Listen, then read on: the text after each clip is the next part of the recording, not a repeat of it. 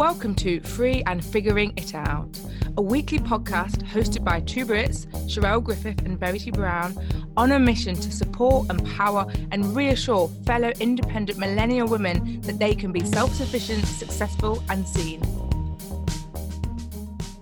Hello and welcome back to another episode of Free and Figuring It Out. We are delighted to be joined by Lisa Conway-Hughes today.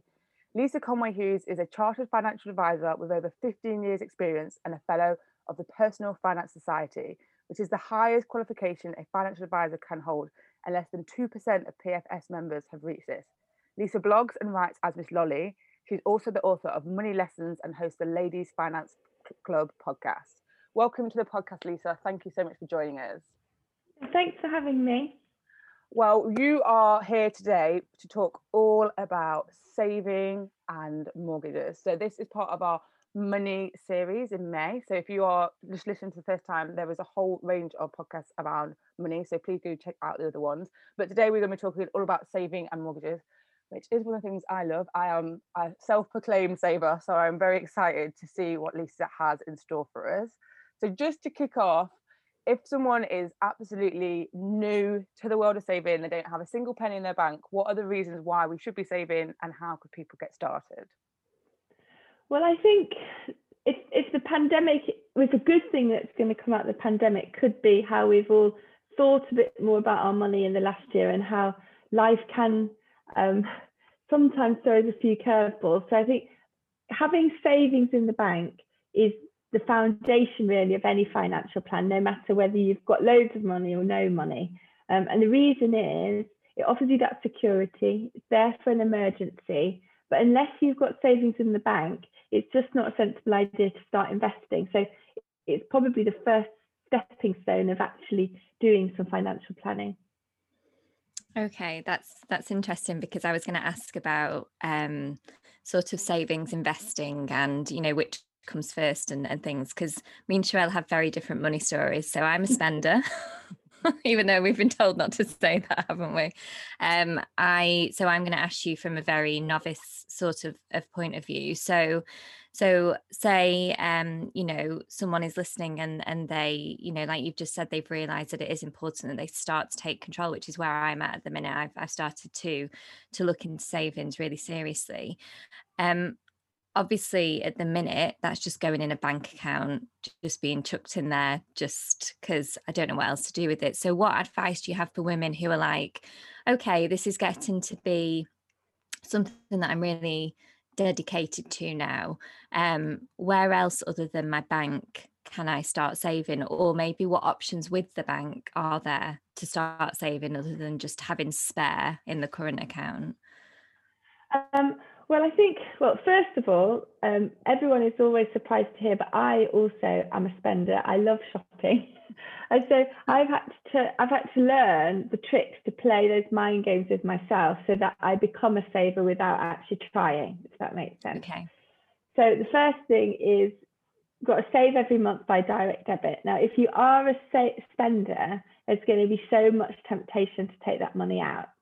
So I put that money out of sight, out of mind. So having it in your current account might not necessarily be the worst thing to be doing right now, because interest rates everywhere are so terrible. But from a temptation point of view, it's probably the worst. So what I did, I want to put it in a savings account where I don't even know the password without having to really hunt for it. And so for me right now, I use premium bonds. So what you want to do is ideally you want to find the best savings rate. If you're starting by doing monthly direct debits into something, then you probably want to look for something like a regular savings account. Okay. Although this is recorded in April, at the moment the very best regular savings account that you can get is with Coventry, the Coventry Building Society, and it's Regular Saver 4 that we're on right now, and they'll give you 1.3%. On your money, and you can put as much as £500 a month away. So for most people, that's all you're going to need. If you have got more to save than that, then I use premium bonds as well. So premium bonds it's like a lottery really. So you can get a quick I don't know, gambling hits at the same time, if you like. But what happens is you put your money in, the tickets are drawn like in the regular lottery. Some people will win 25 quid, some people will win 50 quid, some people win 1,000. But the carrot is that every month, 2 people will win £1 million each. And all the things that you win are tax free. But the majority of people won't win anything. And then your tickets get rolled over into the next month and the next month and the next month. So the worst thing that can happen is that you never ever win. And therefore all you have is the money that you put in. But right now, given that the best savings rates for a regular account are 0.4%, you're not really giving up a huge amount by using premium bonds. So I also use premium bonds because I like the fact that the winnings are tax free. Yeah, I'm so glad you mentioned about premium bonds, because I have gone premium bond crazy since we went into lockdown. Because I did have a savings account literally I think the week or two after we went into lockdown, the rate went through the floor, so I thought, well, this is pointless. And I wasn't going to my like Sainsbury's and buying a lottery ticket on my lunch anymore, so I thought, well, there you go, let me get my little hit. And so I absolutely agree with you, that sort of, oh, I might win is exciting. And when I have you won? I have one actually this month. I won £125. I got my email yesterday. I did win this month. But the thing, so a funny little story that our listeners will know, but I actually worked in the premium bond call centre for a small part of my life. So it's really funny that I've seen all these, accounts with so much money in, and it was really inspiring to know that it's a great way of saving because your money's so safe, isn't it? Okay, so that's a really kind of good sort of place to put the money when it comes to saving with the bank. So you obviously mentioned Coventry there. So obviously I don't have a bank account with Coventry. Do I open up a savings account with Coventry, or do you have to then move your current account with them? How does that aspect work? So the good thing about Coventry is you don't have to bank with them to get the deal. So you can just open one of their regular saver accounts online. There are better interest rates out there. So you can get as high as 3%, but only on a really small amount of money, usually about £50 a month, if you bank with the likes of First Direct, Royal Bank of Scotland, and I can't remember the third. It'll come to me. Okay, so you can with Coventry, just go there. Okay, that's interesting. Good to know. And I think it's nice that you did mention there are a few other bank accounts that you can get better interest with, but usually it is for quite small amounts. And I have definitely been one of those people in the past that used to play the whole, I would look every 6 months or every year and move everything around. And I remember having all the direct debits so that £50 would go in and out, and like trying to follow all the rules. But it does feel a little bit like it can become like you are chasing it, and really what extra are you getting? Like the amount of time you spend doing it, in the end, because they only let you put a little bit of money in, that interest rate, actually a lot of your money might sit there and not get the benefit from it. But it's really useful for everyone to be aware of all the options. But what I really liked was you mentioned a little while ago about the best way to try and start saving is to direct debit it straight away, like automate it. And I think that's something that I really believe in. I think even if you are a saver, I still think the best thing you can do is get paid and get it gone. So it's just not there, because all of us are going to be tempted when we see money sitting in our current account. And by moving it out of sight, out of mind, that definitely has been what has helped me to save, and was a major part of how I saved enough to get my mortgage. Was I just wasn't there. So when I got tempted, it wasn't in my bank account for me to spend. I think it also helps to build that dialogue with you internally that I am a saver. Even though it's happened without you doing anything, it builds that positive mindset about becoming a saver and being a saver as well. Yeah, and just on that psychological element, what's your approach when it comes to saving, as in saving for something or just saving generally? I think that's an area as sort of a new saver. I'm like putting money over here for something, but it's not got a label, and I know other people like, okay, this is for a house, this is for a car, this is for a holiday. Have you seen any techniques that work better, or do you use anything yourself?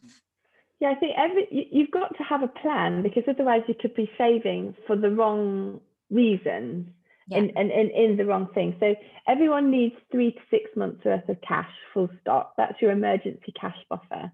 But you don't want to have too much cash, because cash is eroded by inflation. So inflation is the cost of things going up every year, and the government has a target to keep inflation around 2%. So we're probably at the minute around 1.5-ish%, but savings rates, the best savings rates out there are regularly between 0 and 0.4%. So money in the bank isn't beating inflation. So you don't want to have too much. Cash isn't king right now, but you do need to have that emergency cash buffer to be there as your safety net if anything goes wrong. Plus, as I said earlier, having that safety net is there because let's say stock markets are falling. Let's say it was this time last year, and you've got an emergency. The roof leaks, the car crashes. Well, probably you crashed a car, but you crashed a car. You don't want to be having to be forced to take money out of your investments as they're falling. So that's where the emergency cash buffer is there for. And then when the markets have recovered in your investments, you take money out of the investments and you top up your emergency cash buffer that way. But then you do need cash for things that are going to happen in the next 3 to 5 years. So if you're thinking about buying a house in the next 2 years, you need a pot that is cash labeled house deposit. You don't want to risk that money by investing it because you just don't have the time to wait for the markets to go down and then come back up again. It could be an emotional roller coaster, put it that way. So I think you need a plan. So your short-term plan, if you're not saving for anything specific, is just get that cash buffer. Then you want to focus on your pension planning, and then you focus on your medium-term investment planning. And if anyone's got a goal, to answer that question, I like to think of it as, if you imagine a rectangle, you can either have that rectangle, so it's on the bottom, it's got the long way along and not very high. And if that's the case, your savings goal, it's not going to be very painful, but you're going to have to save for a really, really long period of time. And the longer we make that savings goal, the more likely we are to lose interest. Well, especially me, I'm very likely to lose interest, which is why when I do anything, I'm a sort of person of extremes. So I have to make that rectangle the other way. So it's a lot of pain for a short period of time. It's much more motivating to me. So for example, when I saved for my first house deposit, every single penny that I earned from my day job went into my savings account. And to live and to enjoy myself, I worked in a pub in the evenings. Now that's not going to be something that you want to do forever because it just exhausts you. But for a year, it was completely fine. Wow. Yeah. Wow. Yeah. Inspirational. Well, I think that's really interesting in terms of your personality. And like you said, for you, you knew actually that level of pain, but being able to save that volume of money and just be like, I can just deal with this for a short amount of time works. Whereas, yeah, I imagine, I don't know, I think I'm definitely someone that has my rectangle probably a bit more on the long side. But I think it's a good, like in my head, like trying to picture it, and maybe people are different for different goals. Like I know people who have managed to save up for their house in a very short time, but then some people have taken them years, and I think everyone is different. But having that awareness, like you had to know, for short-term focus, let's just go for it, it's going to be painful, but then you get the bigger reward quicker, so that makes sense. Definitely. Yeah.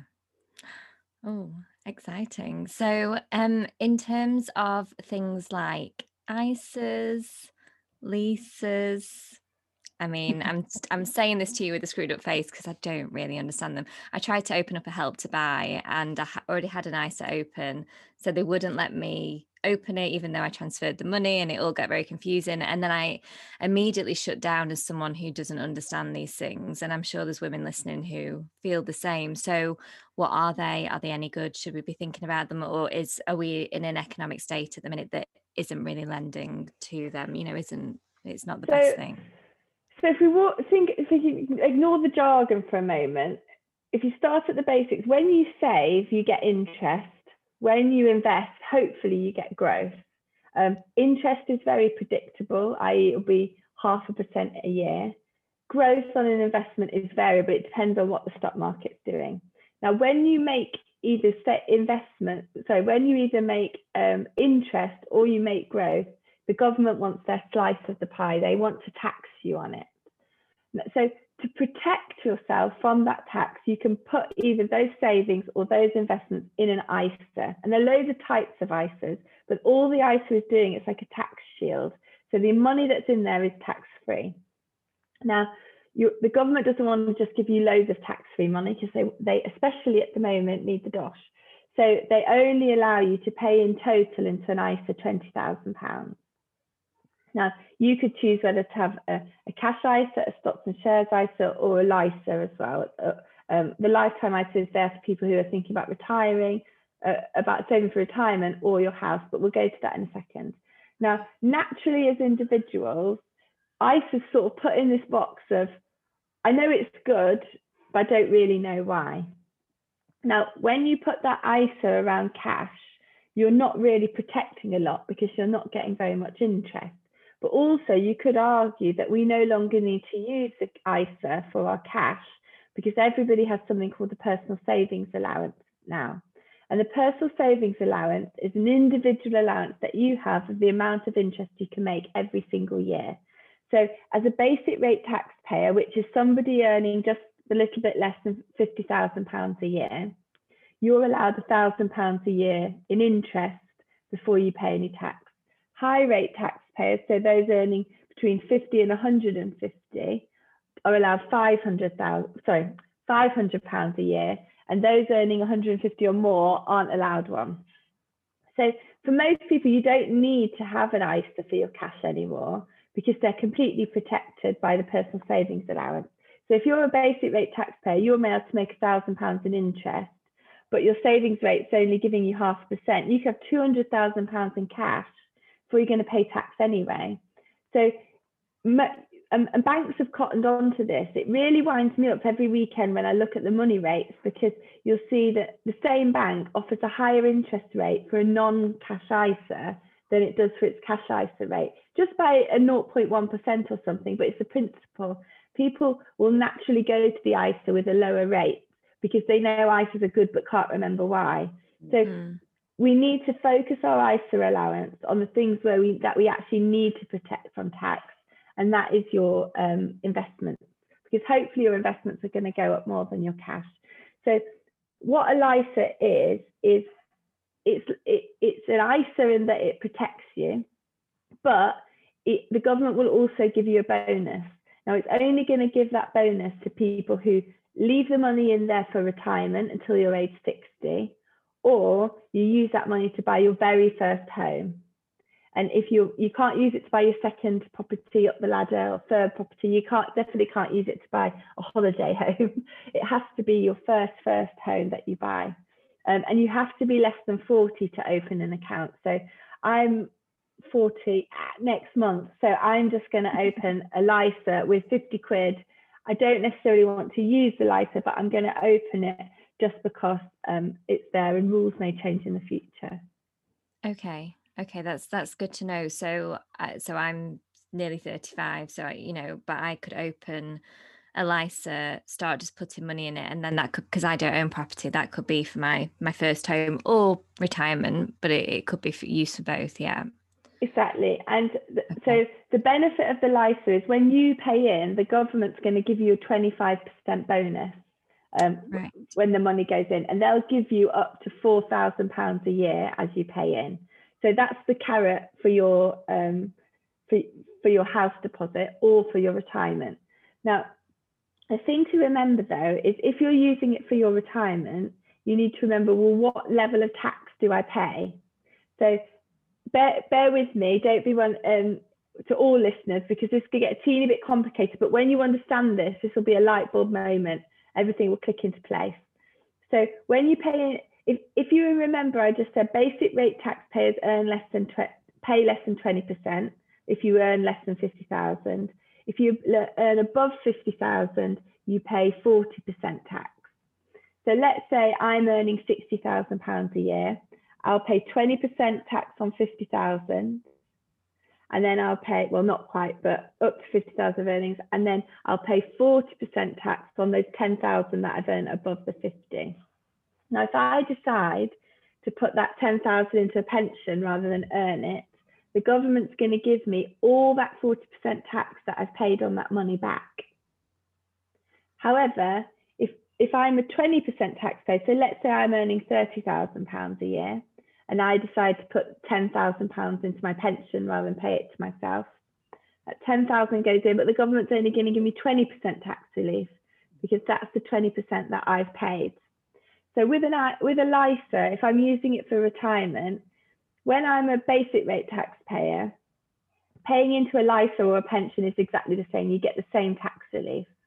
If you're a 40% taxpayer, a pension is going to be much better for me because with a pension I get 40% tax relief, but with the LISA I'm only getting the equivalent of 20% tax relief. Okay, that does make sense. Yeah. Can I explain one thing that most people don't get? And this, maybe you edit it out if it just is one step too complicated. But when the LISA gives you a 25, if you think, why the LISA is giving me a 25% bonus, but you've just said I'm only getting 20% tax relief. How does that work out? And most people don't understand the maths behind that. But again, I think it's another light bulb moment that it's really important to understand.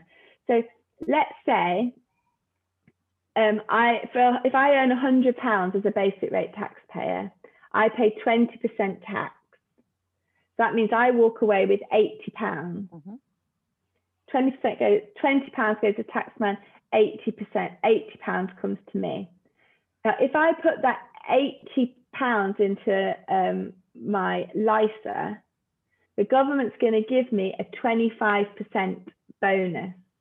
A 25% bonus of 80 is 20. It puts you back to your 100. And then you get back to your 100. So I've had 20% tax relief, but they've given me a 25% bonus. Like, it's weird. It's just, but it's the same thing. Yeah. No, I get that off my chest. No, but it's good because, again, as you know, me and Sherelle have spoke about this as women and money. It's, you know, when we come from very different points of view, me and Sherelle, but it's a scary world out there and it's complex, and I wouldn't feel comfortable going to a bank manager, if I'm honest, and saying, can you explain all these different, I mean, I called it a LISA, not a LISA. I mean, it's just like, I can't even get it's named after me. Yeah, but you know, it's just that's the world we live in. So it's great to have someone, you know, go through those things, and I think it's really important, and then hopefully someone will hear it and pass that on and so on. I think though that what we've got to get over is that people in the financial world are in some kind of position of authority. Like, I really think that our industry is built on jargon, and that jargon is there to make us look really clever. But if there's something you don't understand, you've got to just say, but I don't understand that. What do you mean? And it's our job as an industry to make people feel comfortable rather than you to not make yourself not feel stupid, if you see what I mean. It does make sense. And so your bank manager probably doesn't know half the stuff they should know. Honestly. So have that confidence to say to the bank manager, I don't really understand what you mean. Can you explain it to me? And if they can't explain it properly in a language that you can understand, that's their fault for not explaining it properly rather than your fault for not understanding it. And it's the same when we think about pension companies. Like, if you want to understand your pension and you ring up your pension company, or we talk about savings, your savings account, you don't understand how the interest is working, you need to feel confident to ask those questions in a really simple way. And it can just be, I'm sorry, I don't understand. What does that mean? And you're paying your bank or your pension company by being a customer. They're there to serve you. And I think that relationship needs to be turned on its head. They need to offer you a banking or an investment experience that is relatable to you. Yeah. No, we need to change the industry. Yeah. Let's start today. No, I completely get that. And I think it comes back to us women as just feeling more empowered and worthy. You know, I mean, I have a difficult relationship with money. So I go into a bank with my tail between my legs thinking, oh my gosh, like, I'm a 35-year-old woman nearly, and I don't really have much, you know, empowerment around money. It's changing, but I've got that within me. And you know, it's, and maybe, I don't know, Sherelle, like sometimes you may feel like, you know, that again, just being a woman, it's just it can feel it's just a funny relationship with money, isn't it? Hey, it's Cheryl here, and I'm quickly popping in to make sure you know that this is episode 3 of our Figuring Money Out mini-series. We've already released episode 1, which is number 122, which is all about budgeting. And then episode 2, which is number 123, is on debt. So if either of those 2 topics take your fancy, have a listen afterwards. And if you haven't already subscribed to the podcast, please do. Subscribe right now so that you don't miss any of the upcoming episodes. We are so excited about creating this series because we wanted to not only get financial experts to share their best advice to help you out, but we also wanted to normalise the idea of talking about money. So if you are enjoying this episode, share it with a friend, and whilst you're sending it across to them, talk a little bit about your own experience of savings or mortgages. And as well as talking to your friends about money, we want you to talk to us too. So please come and find us. We're free and figuring it out on Instagram. You can comment on the related post or drop us a DM. We really want to hear about your relationship with money and what the podcast has got you thinking about. Now, back to the rest of the episode. I don't think there's many people to talk to. Like for me, even as someone that I would class myself as quite like money savvy, and I'm very confident with numbers, so I'm happy to sit there and try and go through information. It's not presented in an easy way in any way, shape or form. And so I absolutely appreciate that we should feel more confident to challenge people, but I think there is definitely a barrier between like financial institutes and you feel like you can't question it, and actually it spans out way outside of saving. When we've had a conversation around debt, for example, people not understanding what like the APR on their cards are, for example, is a big reason why people get in so much debt. And it's like actually having these conversations to really understand what numbers is and percentages that are flying around on a piece of paper in front of you, what does that actually mean? So the way you really work, like explain that, like £100, how that gets taxed, how we get it back, like visually I can really understand that, and hopefully for our listeners it's really helpful. However, because you mentioned, Lisa, about financial institutes, one thing I was, as a fire round bonus question in my head that I wanted to ask is, since you are a financial advisor, there is an increasing amount of financial education which is out there in the world, and I'm like really grateful for the internet and how we're able to have these conversations. But if there is so much mystery, I think, around financial advisors, and I think, is there anything you can say rather than it just being like, in my head I was always like, it's just for rich people, for example. At what point could you start having a conversation to see if you should be, rather than trying to do this by yourself, working with an advisor? Yeah, I think financial advisors aren't scary, and the ones that are doing it on purpose to make themselves feel better. Again, maybe they're not that qualified, so they're using all this jargon to keep you at arm's length and make themselves feel better. I don't know, but it doesn't need to be scary. You've got to find a financial advisor for you. There are financial advisors out there that will advise someone on sort of setting up a financial plan from scratch. You just got to be careful how they get paid, because what's their motivation to take someone on who doesn't have any money? So yeah, just be careful. But I think that if we start with the layers, so the financial education that's on the internet, again, who's that coming from? Because it winds me up no end. I, as a regulated individual on my lap here, I've got a book thick as the Bible that I've got to learn in the next 4 weeks, all about securities for my next exam. I've been studying constantly for the last 15 years. But when I go on the internet, there are so many things that I am never, ever allowed to say because it would be classed as advice. Whereas I scroll through Instagram and I see hundreds of people who haven't taken a financial exam in their life giving investment advice, giving savings advice. And people have just got to be so careful. We see the rise of these TikTok advisors that haven't got a qualification between them. So I think financial education is great, but like with anything, who are you actually learning it from? And which is exactly why I set up the Ladies Finance Club, because that education has to come from well-qualified people who know what they're talking about. And then financial advisors, again, my industry, and I think where it's got a bad rep, came out of the 1980s when it was a sales industry. People literally undergoing knocking door to door, selling policies to get huge commissions. and then driving around in posh cars and being all flash. Fortunately, our industry has moved on a lot then, and we've professionalized ourselves, but there are still some legacies with some firms out there. So the news this weekend was a financial advisor tripped over his own tax trick and is in serious bother with the Inland Revenue. And it's just that you've got to find someone who is well qualified, speaks your language, and really explains to you clearly how they're going to make your money, how they're going to make money out of you. And don't be afraid to ask that question. How will you make money? If you want to find a financial advisor, you can go on something like unbiased.co.uk.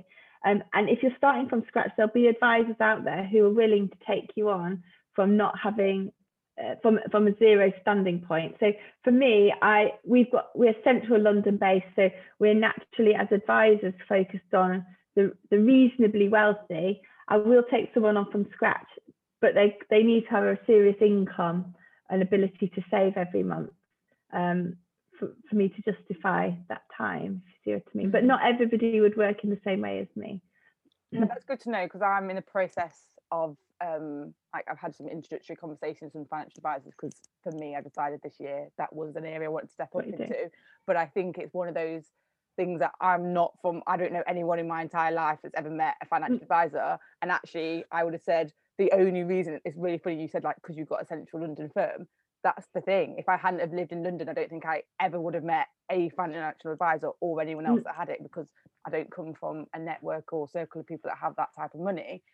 But then meeting people, I realised, oh, actually, there are different ways. So I just wanted to put that out there. Shall I give you a bit of a checklist of what to look out for? Oh, go on. I love a checklist. The question to ask is, are they independent? If they're not independent, why should you be a client of someone who only has certain products to sell rather than able to go out in the market and find you the right thing? Next thing is about their qualifications. So someone could have, I think being a good advisor is a combination of good exams and good qualifications, but also good experience as well. So you want to understand the experience and the qualification. You want to understand, if you invest with them, are you tied in? So if someone were to invest some money through me, if they wanted to leave me at any time, they can leave without any penalties. Whereas some advisors will tie you in for up to 6 years. So you really want to understand your exit. But also you want to say, well, what am I actually going to get? And what are my annual fees going to be? How often am I going to meet you? How often are you going to review my account? And hold them accountable to these things as well. Great, that's good to know, because one of them definitely had said to me I'd be tied in for 6 years. So thank you for that checklist. Yeah. And I thought that was normal because I didn't know anything else. No, it's not normal. Wow. Okay, so we've thank you for that. I think that's really interesting, because it's something that is like on the list for the future for me.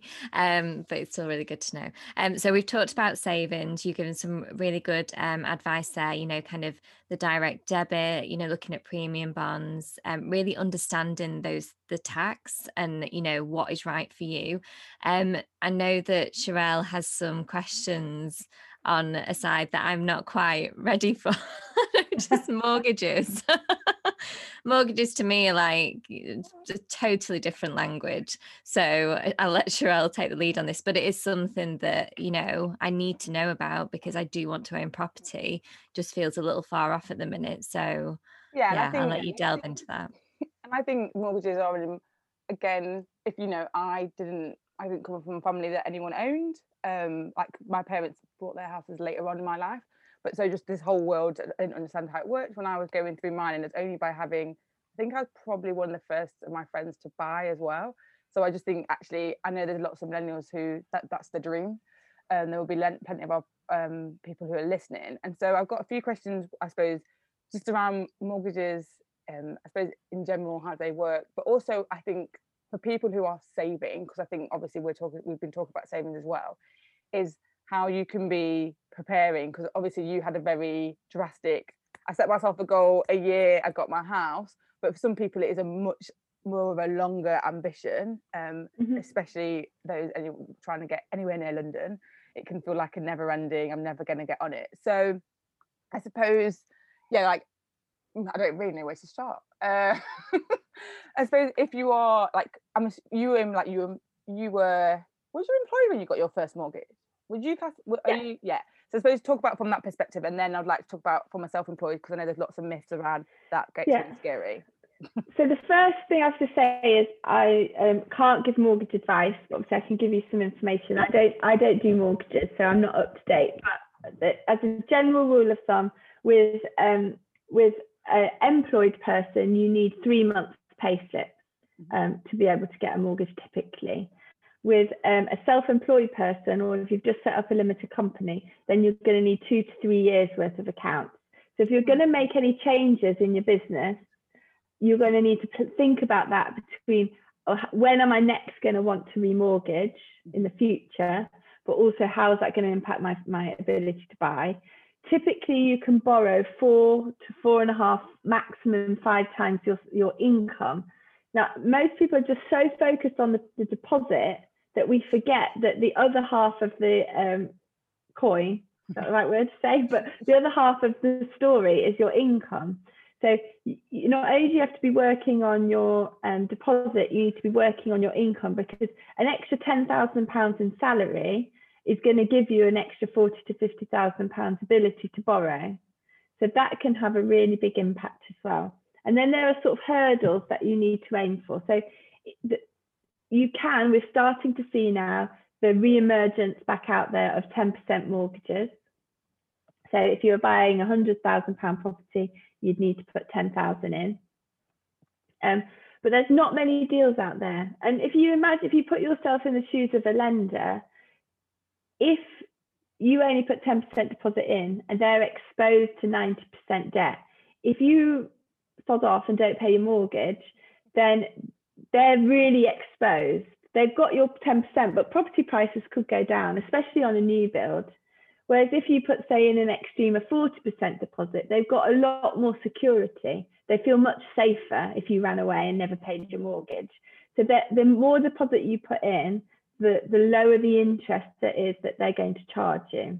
And often at the moment, I read in the papers a few weeks ago, the difference between, say, putting in a 10% deposit and putting in a 40% deposit is almost about 30% of the interest. So you might pay 3% on a 10% mortgage, but you'd probably be paying less than 2% if you were able to put down 40% more, a 40% deposit. So you've got to get that deposit right. You've also got to get your stamp duty worked out. You've got to remember all the other costs that do get forgotten. Your stamp duty, your solicitors, your moving costs, and the fact that when you actually move in, you might need somewhere to sit. So you might need somebody for furniture and things like that. Yeah, I think that's a very important story. When I bought a shared ownership property in Croydon, and I broke up with my boyfriend at the time of going through the buying process, and literally I remember being in the car crying, breaking up with him and saying, I'm keeping the mattress. The one thing I knew was, I was like, if I don't now have anything to put in this property, I want somewhere to sleep. And I literally just had like a mattress for 3 months when I brought. Priorities. Yeah. Okay, I didn't, and this is I feel that a lot of shame around saying some of these things as a 34-year-old woman, but I'm probably being quite vulnerable because I know the women probably feel the same way. But I didn't know that I always thought that the percentage you put down kind of that then meant how much you could then spend on a house rather than it being tied to your income. So that's good to know. And it's interesting about the self-employed bit. I had no idea that it was such a long amount of time that you need to prove, and I understand that, but it feels like you have to start thinking ahead, don't you, with that, I suppose. Yeah. So you really got to think ahead, and especially if you're self-employed, I would get a mortgage broker, because those guys are just amazing. Like, I've never ever done my own mortgage. I just use the mortgage people in my office, well, mainly because I don't have to do the paperwork. But also, if you apply yourself, you think, where would I go if I didn't know what to do? You'd go to your bank. What you don't realise is each bank has different criteria. So the first bank you walk into might not be the perfect match for you, but you'll only find out when they fail you and reject you. And then that's a black mark on your credit rating. So a broker is able to take a step back and say, right, what's your situation? And let me find your perfect mortgage match. And then you're more likely to get it right first time, and therefore no negative effects on your credit history as well. Yeah, I think it's really important that you mentioned mortgage brokers, because I think that they can make a massive difference. So actually, when I had a shared ownership property and I staircased, and when I wasn't expecting to build a staircase in one go, so I owned 50%, and if you have shared ownership, you can then in 10% increments buy more, and I was expecting to probably buy like another 30%, but actually a mortgage broker was able to help me to get all of it, because they managed to get someone that would give me 5 times my salary. So I think, and that's made a massive difference probably for the rest of my life, and I suppose all the knock-on effects it will have. So I do think mortgage brokers do have like this magical power in terms of just they can see like all the things that are out there, and also massively time saving, because if you were as an individual trying to go through that whole process, it can be a lot. Yeah, I think they also help you to get a bit of a mortgage plan, because don't forget, so everyone seems to think, or is so focused on getting their first property, when they get over the line, they think that's the end of the story, but it's not, because in 2 years' time, in 3 years' time, in 5 years' time, you're going to have to remortgage again. And so it all starts. And ideally, you want a mortgage plan. So let's say you start off with a 10% deal and you think, I'm on the property ladder. I know that the downside is I'm going to pay that little bit more of an interest. So I'm going to go for 2 years. In 2 years' time, could you get it to the point where you own 15% of the property? And then you get onto the better mortgage rates. And then let's say you sign yourself up for a 4-year deal. Can you work really hard to try to get 20% equity, then 25, then 40, because each of those stepping stones gets you to a better deal. So each time you progress, you want to be trying to get yourself onto a better deal. And especially because we're in this bubble now, I can't believe I'm talking about interest rates of 1.5%, 2%, 3% being expensive. When I bought my first flat, a really good deal was 5.49%. I couldn't believe I'd got such a great deal. So this isn't going to last forever. So people buying now want to also stress test, well, what happens when interest rates go back to normal? Just in case, because this does give me a false sense of security. Yeah, I'm really glad you mentioned about, like, I suppose the current great fabulous world of interest rates we're living in. I think I'm really lucky, and I'm really glad it's really low. Like, it's not great for savings, but it's great for the mortgage. But I think we are in a certain period of time, and it's not always going to be that. And I think it's quite easy to forget that you should be looking at, if interest rates did go up, like, how would you be able to continue on that journey? Because I think there were definitely horror stories of the past of when, like, my parents say, like, oh, interest rates used to be this and that, and you're like, oh my gosh, it's a different world that we are living in. Yeah, in the 70s, interest rates were in their teens. So for every £1,000 you borrowed, you'd be paying £17 back a year, rather than the £2 you're paying back now, which is just ginormous. Yeah, and it's I can't get my head around that, but it's great. So we're lucky. We should be blessed as millennials with these interest rates. And Verity, can I give you? I don't know if you work well with negative motivation as well as positive motivation. But can I try you? Yeah. Because I really, really want you to have your property plan by 40. And the reason is, if you think that property, you want to retire at a decent age, you don't want to be having to work till 70, 75 because you've still got a mortgage. So you definitely want that mortgage to clear by, let's say, 65.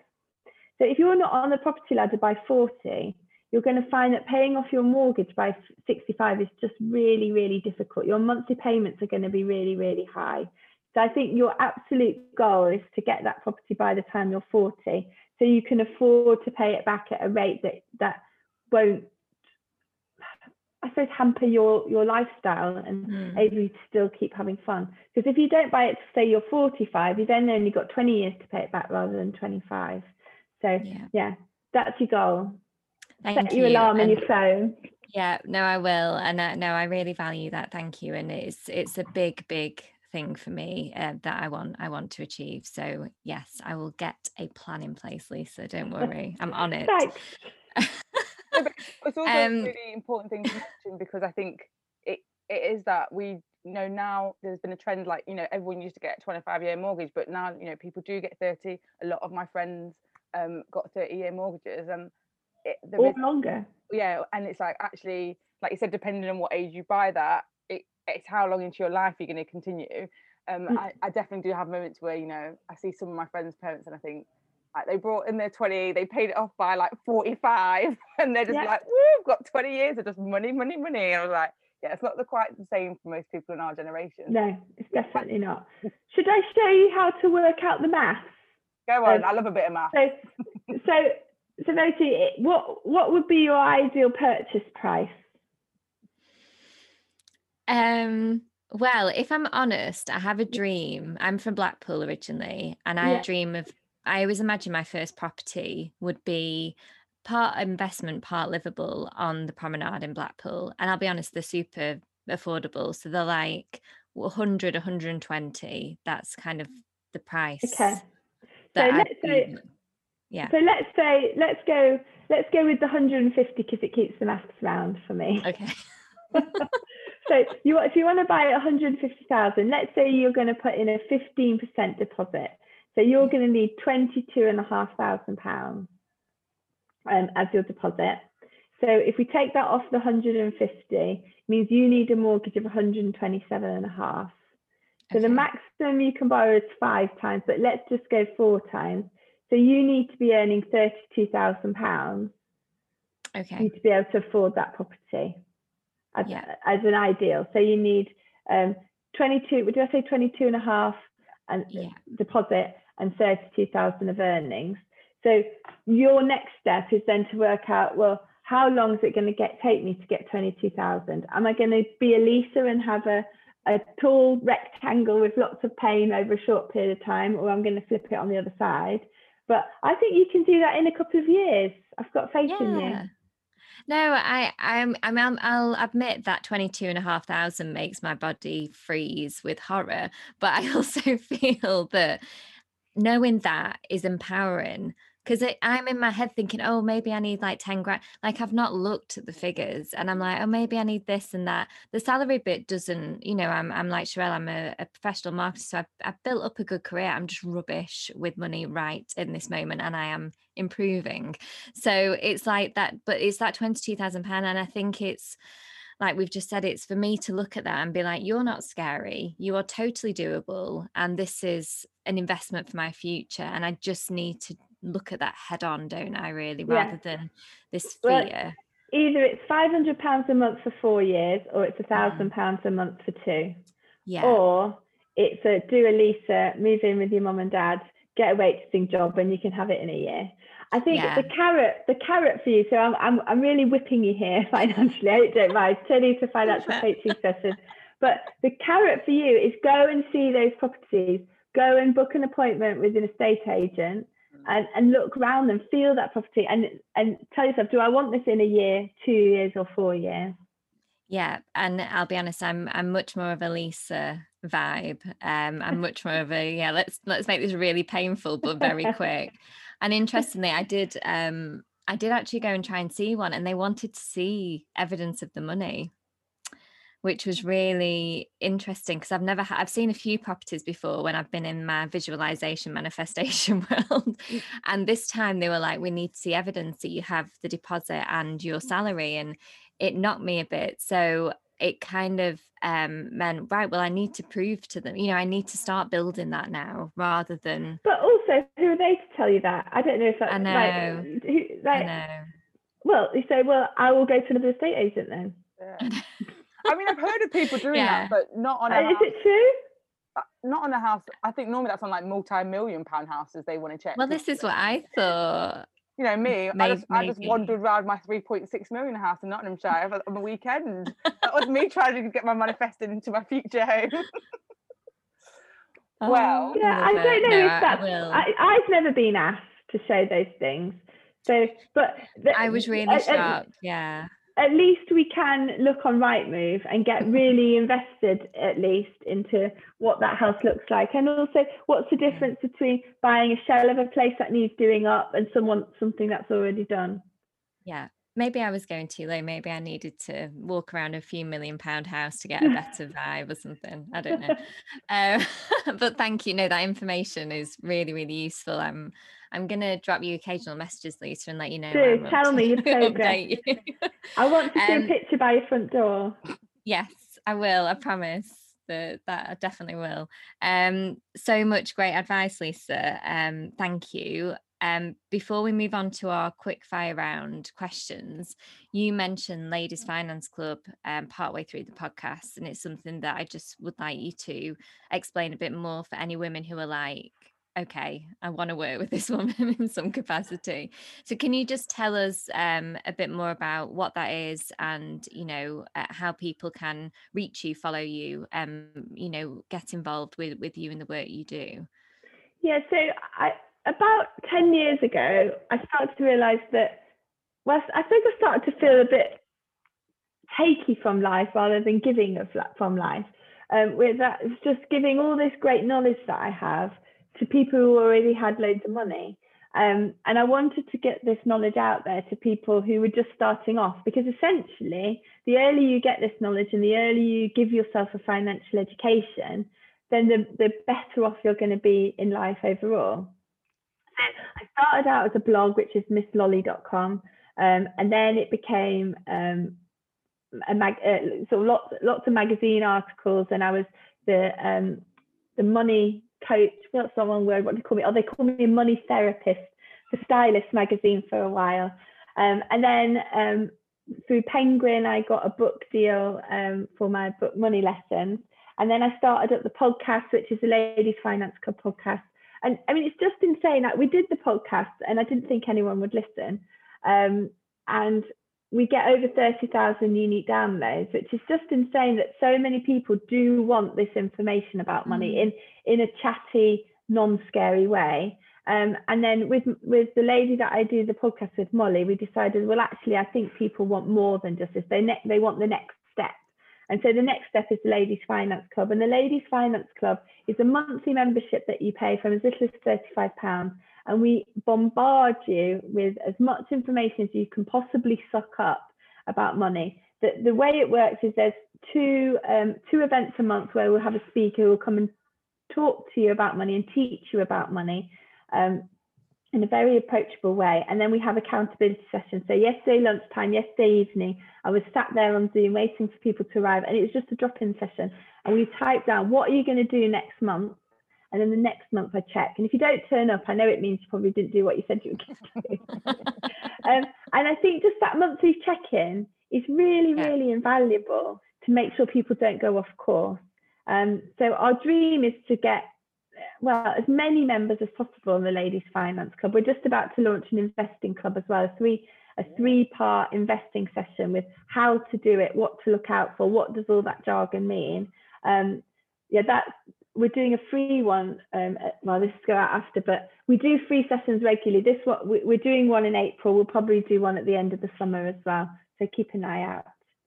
Great stuff. And where on Instagram and Facebook and everything? So Instagram is the Ladies Finance Club. There's a UK version and an Australian version. So if you want UK advice, go to the UK one.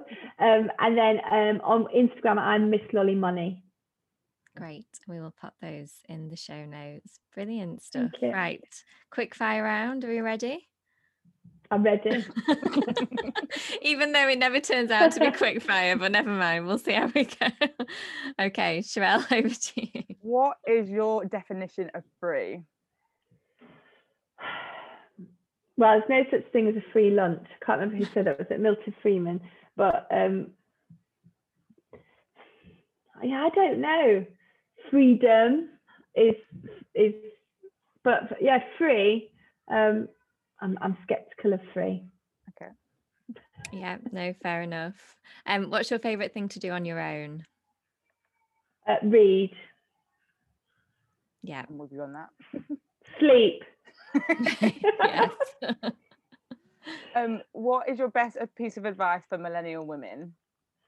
Don't be scared of money. You should, and no one has given you a financial education, so why should you expect to know it? So it's just about learning little bits regularly and often, and start as soon as you can. Right. And which resource are you always recommending to other people? As a book, it would be Automatic Millionaire. I love that book. If you want to, if you're not naturally money-minded but want to put in a system so that you become a millionaire automatically, it's a great book. What's not to like about that? And that, so that as a resource, well, do you know what? Do you know if your pension's performing well or not? And most people, I don't even know where to start with that. There's a website called trustnet.com. Are you looking like that because you haven't got a pension? Well, I'm just smiling because I have no idea. And I know Sherelle does know. So there's a website called trustnet.com, and it's a website that I use loads. So it's full of information. But essentially, if you phone up your pension provider and say, which investment am I in? They'll give you a name, and you put into Google Trustnet, the name of your investment, press go, and it'll bring up a fact sheet. And all you need to focus on is on that fact sheet will be a graph with 2 lines on it. One line is you, one line is the average.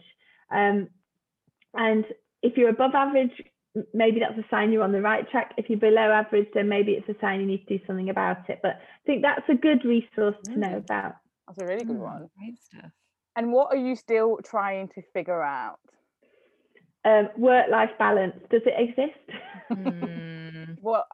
Tricky one. Yeah, that's definitely one I'm sure lots of people listening to can relate to. I've actually just been reading a book, The Multi-Hyphen Method by Emma Gannon. I just ordered that yesterday. Yeah, and she talked about work-life fit, I think, rather than work-life balance. So let's see after you read that if that gives you any help. I think my problem is I really enjoy my work, so there's no hardship to work till midnight, and then I remember I have to sleep. Yeah, sleep is essential, Lisa. Sleep is essential. Well, thank you so much. You've given so much value. I'm sure to anyone listening that has helped, whether you are like great saver, new to saving, on the property ladder, as you spoke about actually remortgaging. So no matter where we are, I think everyone will have found something useful. So thank you so much for joining the podcast. Thank you. Thank you so much for listening to this episode of Free and Figuring It Out. Don't forget to hit the subscribe button so you don't miss the next instalment. And if you want to be a superstar, please leave us a review. Or you can get in touch with us. Drop us an email at freeandfiguringitout@gmail.com. We'd love to hear from you. Until next time.